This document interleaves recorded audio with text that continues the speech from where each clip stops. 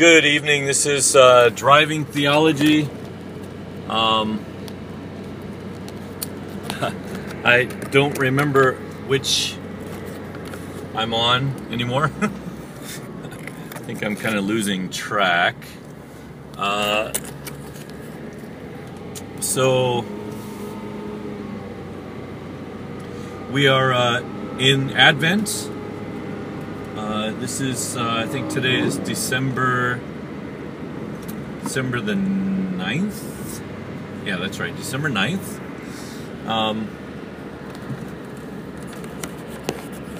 Haven't really thought of a good topic yet, so I'm going to be brainstorming a little bit about things that are going on with us, and hopefully the Holy Spirit can flesh out a topic for us to talk about.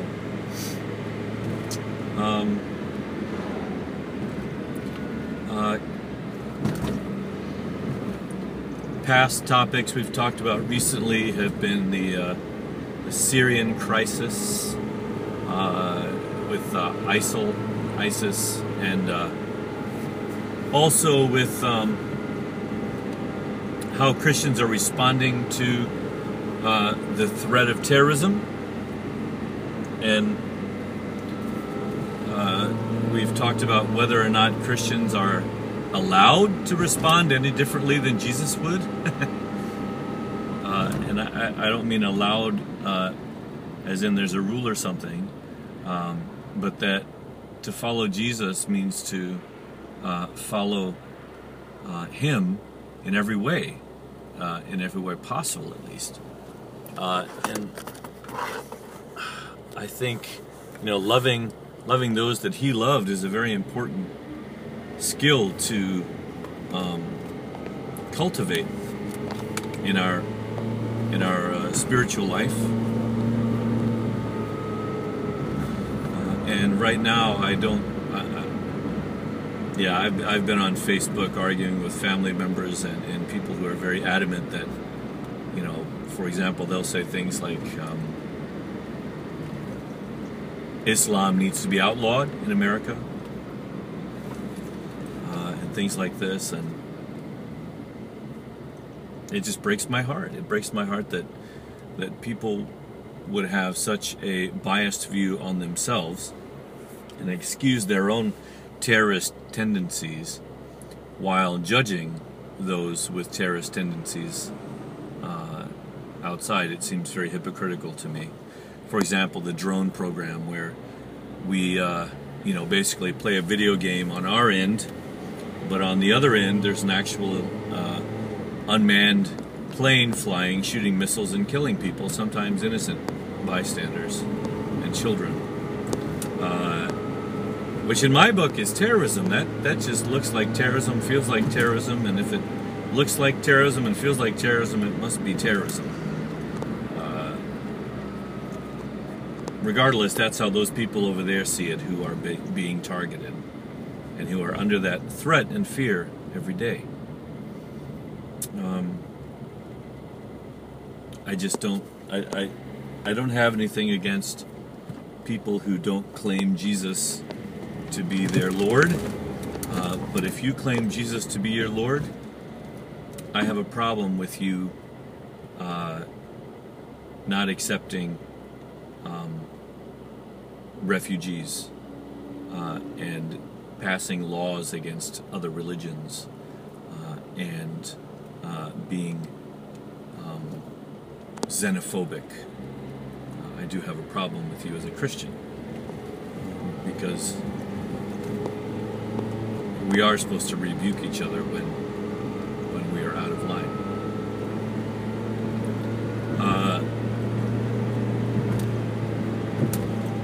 Jesus didn't defend himself or physically defend even those around him when threats occurred. In fact, he warned them that to be his disciple, they were going to have to follow in his footsteps. And for, as far as we know, 11 out of the 12 original apostles all died bloody, violent deaths, at least violent deaths, and as did Paul. Judas killed himself, of course. As far as we know, tradition tells us that only John lived to die of old age. And that's just the 12 disciples. There were many other people who were martyred by the powers that be. So how does Jesus want us to look at death? How does Jesus want us to look at life, therefore? How does he want us to look at our life and our impending death? Because all of us will die someday. So what does Jesus want us to feel or to think about our death and our life?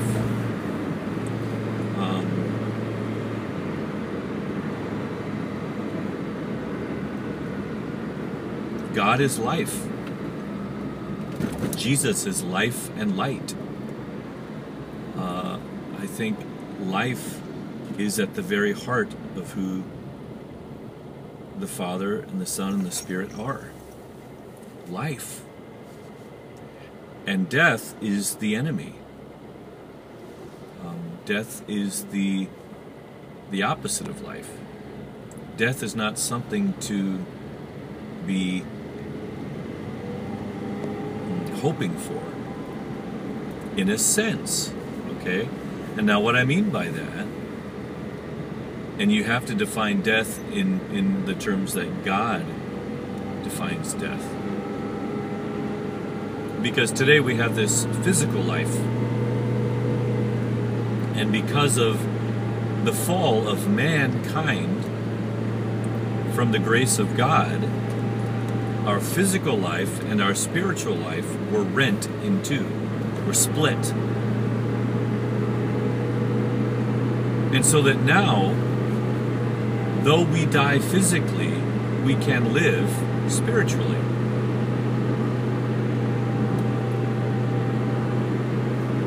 Now, at one point, we will all be resurrected. There will be a resurrection of the dead at the end of time. When Jesus returns again, there will be a great resurrection. I believe this.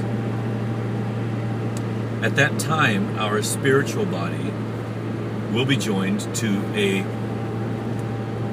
renewed, perfected physical body, and the two will become one again. And so just as heaven and earth were rent in two by the fall, so were man and his spirit, or his physical body and his spirit were rent in two. And so today, if you have Jesus, if you live by Jesus, you have two men living inside you. If you don't have Jesus, you are dead already. Even though your physical body walks, you are dead already because you have not received the Spirit. Now, does disobedient man have a spirit at all? I don't know. It's a good question. What we do know is that when you become a disciple of Jesus, you receive the Holy Spirit. You receive the Spirit of God. And the Spirit of God lives in you. And so at that point, you become two men, and the Spirit, over a life well lived, will increase in influence, while the old physical man will decrease. And then at the resurrection, the two will become one integrated, integral, perfected man. Okay, so here's what we're brainstorming right now. Not only was man separated from God, man was separated from the Spirit, and heaven was separated from earth when the fall happened, when sin entered the world. And so this reconciliation that Jesus came to execute is fixing all of those broken relationships, bringing the two back into a relationship of one, God and man, man and his spirit, heaven and earth. So sin was a destructive, dividing force. When Satan slithered into the garden and seduced Eve, he came between, he slid in, he slithered between God and mankind. He broke them apart. And that's what he wanted to achieve all along. Because in the breaking apart of man and God, Satan received his kingdom on earth. He is called the king of this world. Now his kingdom lost its power when Jesus rose from the grave. When he defeated sin and death, Satan lost his power because Jesus took the throne back, and since that day has been working in the world to restore these split, broken relationships.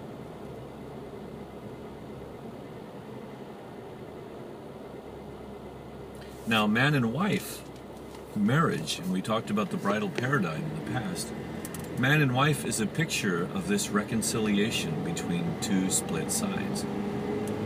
Now, it's a metaphor, it's a picture of it, it's not the thing itself.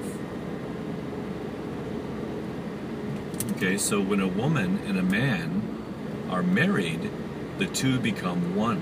The two become one flesh, it says. The two are one.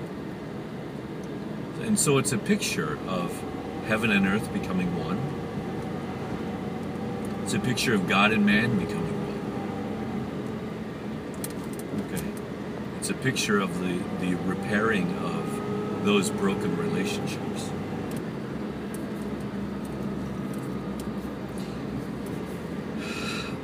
And so the chasm is large, the chasm is great, keeping those two sides apart. But that's the whole point of Jesus coming to the world, to fix that, and to establish his body on the earth, who will be the agents of that repairing. We, the body of Christ, are the hands and the feet that bring repair to this earth, to people.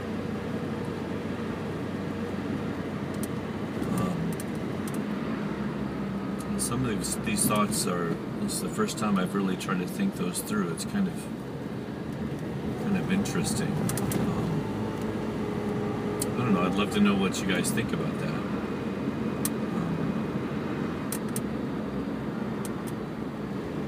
But anytime you want to conquer someone, if you can divide the forces into smaller forces, you have a better chance of conquering them.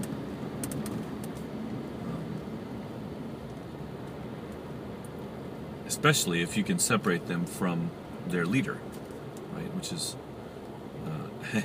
actually what we started with terrorism. Might as well go back to that. That's what a lot of terrorism seems to be, is that trying to strike at, instead of the foot soldiers fighting each other, terrorism tries to strike more at the heart of the enemy, where they live, or their leaders, or things like this. And actually, that's exactly what the U.S. government did when they went after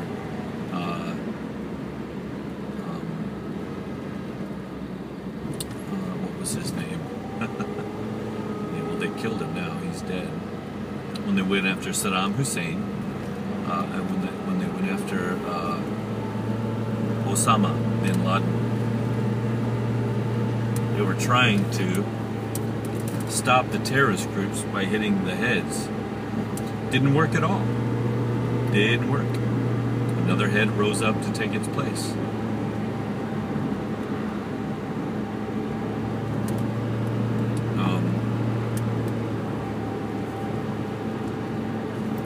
Now here's the thing, right? So if we are Christians and we support the use of deadly force to stop terrorism, in what way are we being the answer to the problems in the world? In what way are we reconciling man to man, heaven and earth, and mankind to the Creator? In what way are we doing that in that? That is our main job. Our main job is to be the answer to the problem, not to make the problems worse, and not to punish, and not to judge.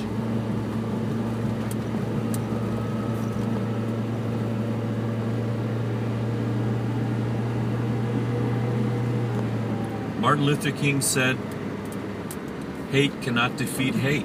Only love can do that." Right?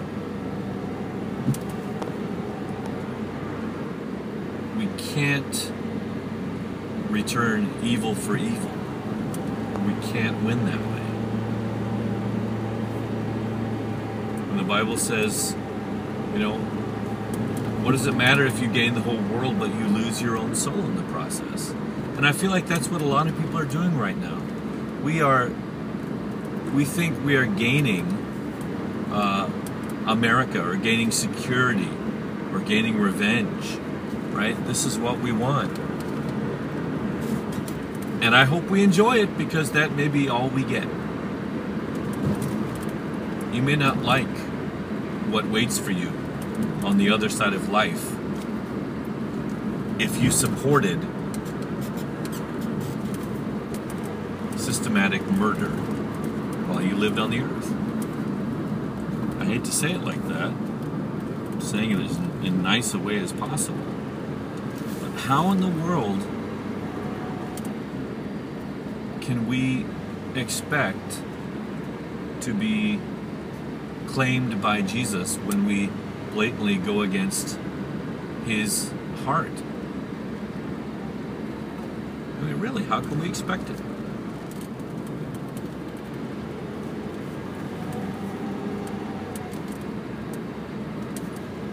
And I realize it's a complex problem. One of the complexities in America is that patriotism is intertwined and wound up in religion. And most people don't know where one starts and the other ends. They're intertwined. People don't recognize that God doesn't love America any more than he loves Iraq, Syria. God is not a respecter of persons. He does not love the most evil follower of Islam any more than the most righteous Christian. He doesn't.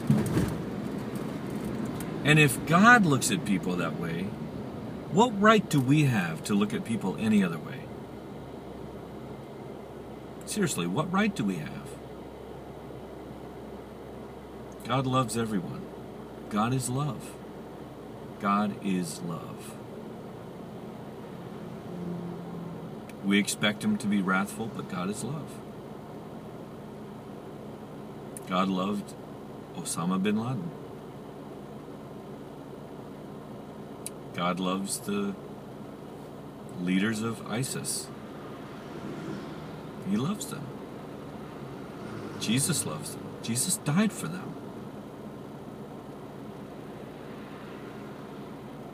Who are you to kill who Jesus died for? I just don't get the mentality. I don't get it.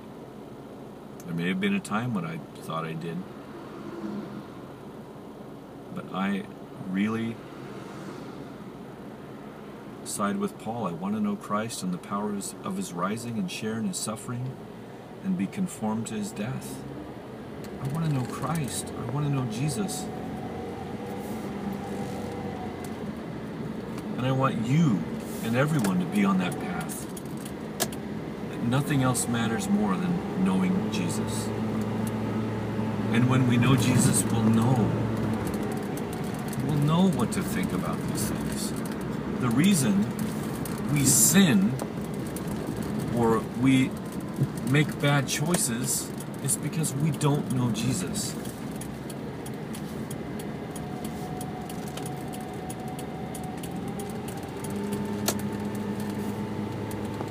People cannot kill in the name of Jesus. And I can't stand by and watch Christians kill in the name of Jesus and just be silent. It's not possible. Now, I can excuse other people. I can excuse people. But when people claim to belong to Jesus and drag his name through the mud by ignoring what he said, I can't stand still. And I'm not perfect. God knows I'm not perfect. I have problems and I make mistakes and I have a hard time of it, and I've done things I'm ashamed of.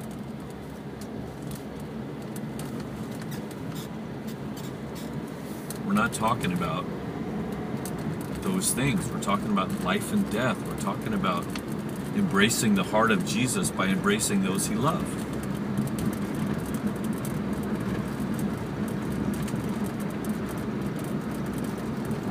How can we turn away people who come to our shores in need of shelter, food, clothing? How can you turn them away and call yourself a Christian? I don't get it.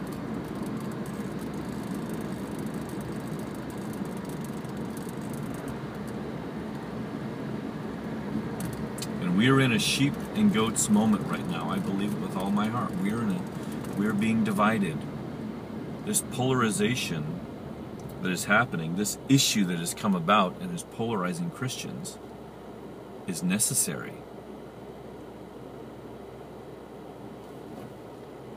Because now we know who's on what side.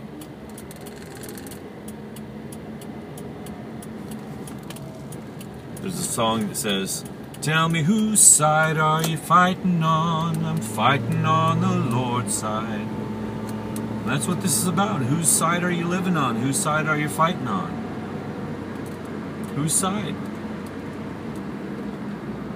If you pick death and war and destruction and punishment and vengeance, you're fighting for the enemy. Choose love, compassion, mercy, and grace, well, then you're fighting for Jesus. And I'm sorry, I just don't see two ways about it. I don't. Do not see two ways about it at all.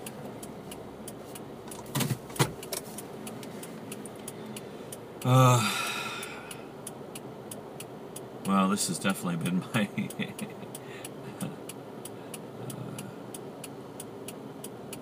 angriest rant, and I'm about to get gas here, so I'm going to sign off. People are looking at me funny for talking in my car.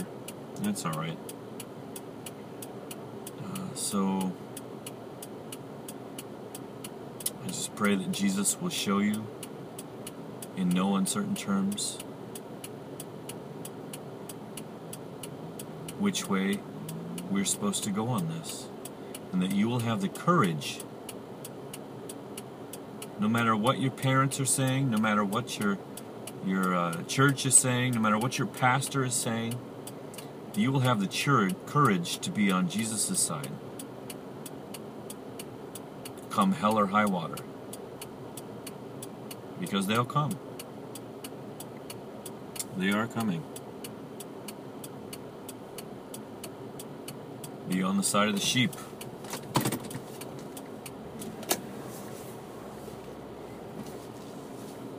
I want to know Christ and the power of his rising.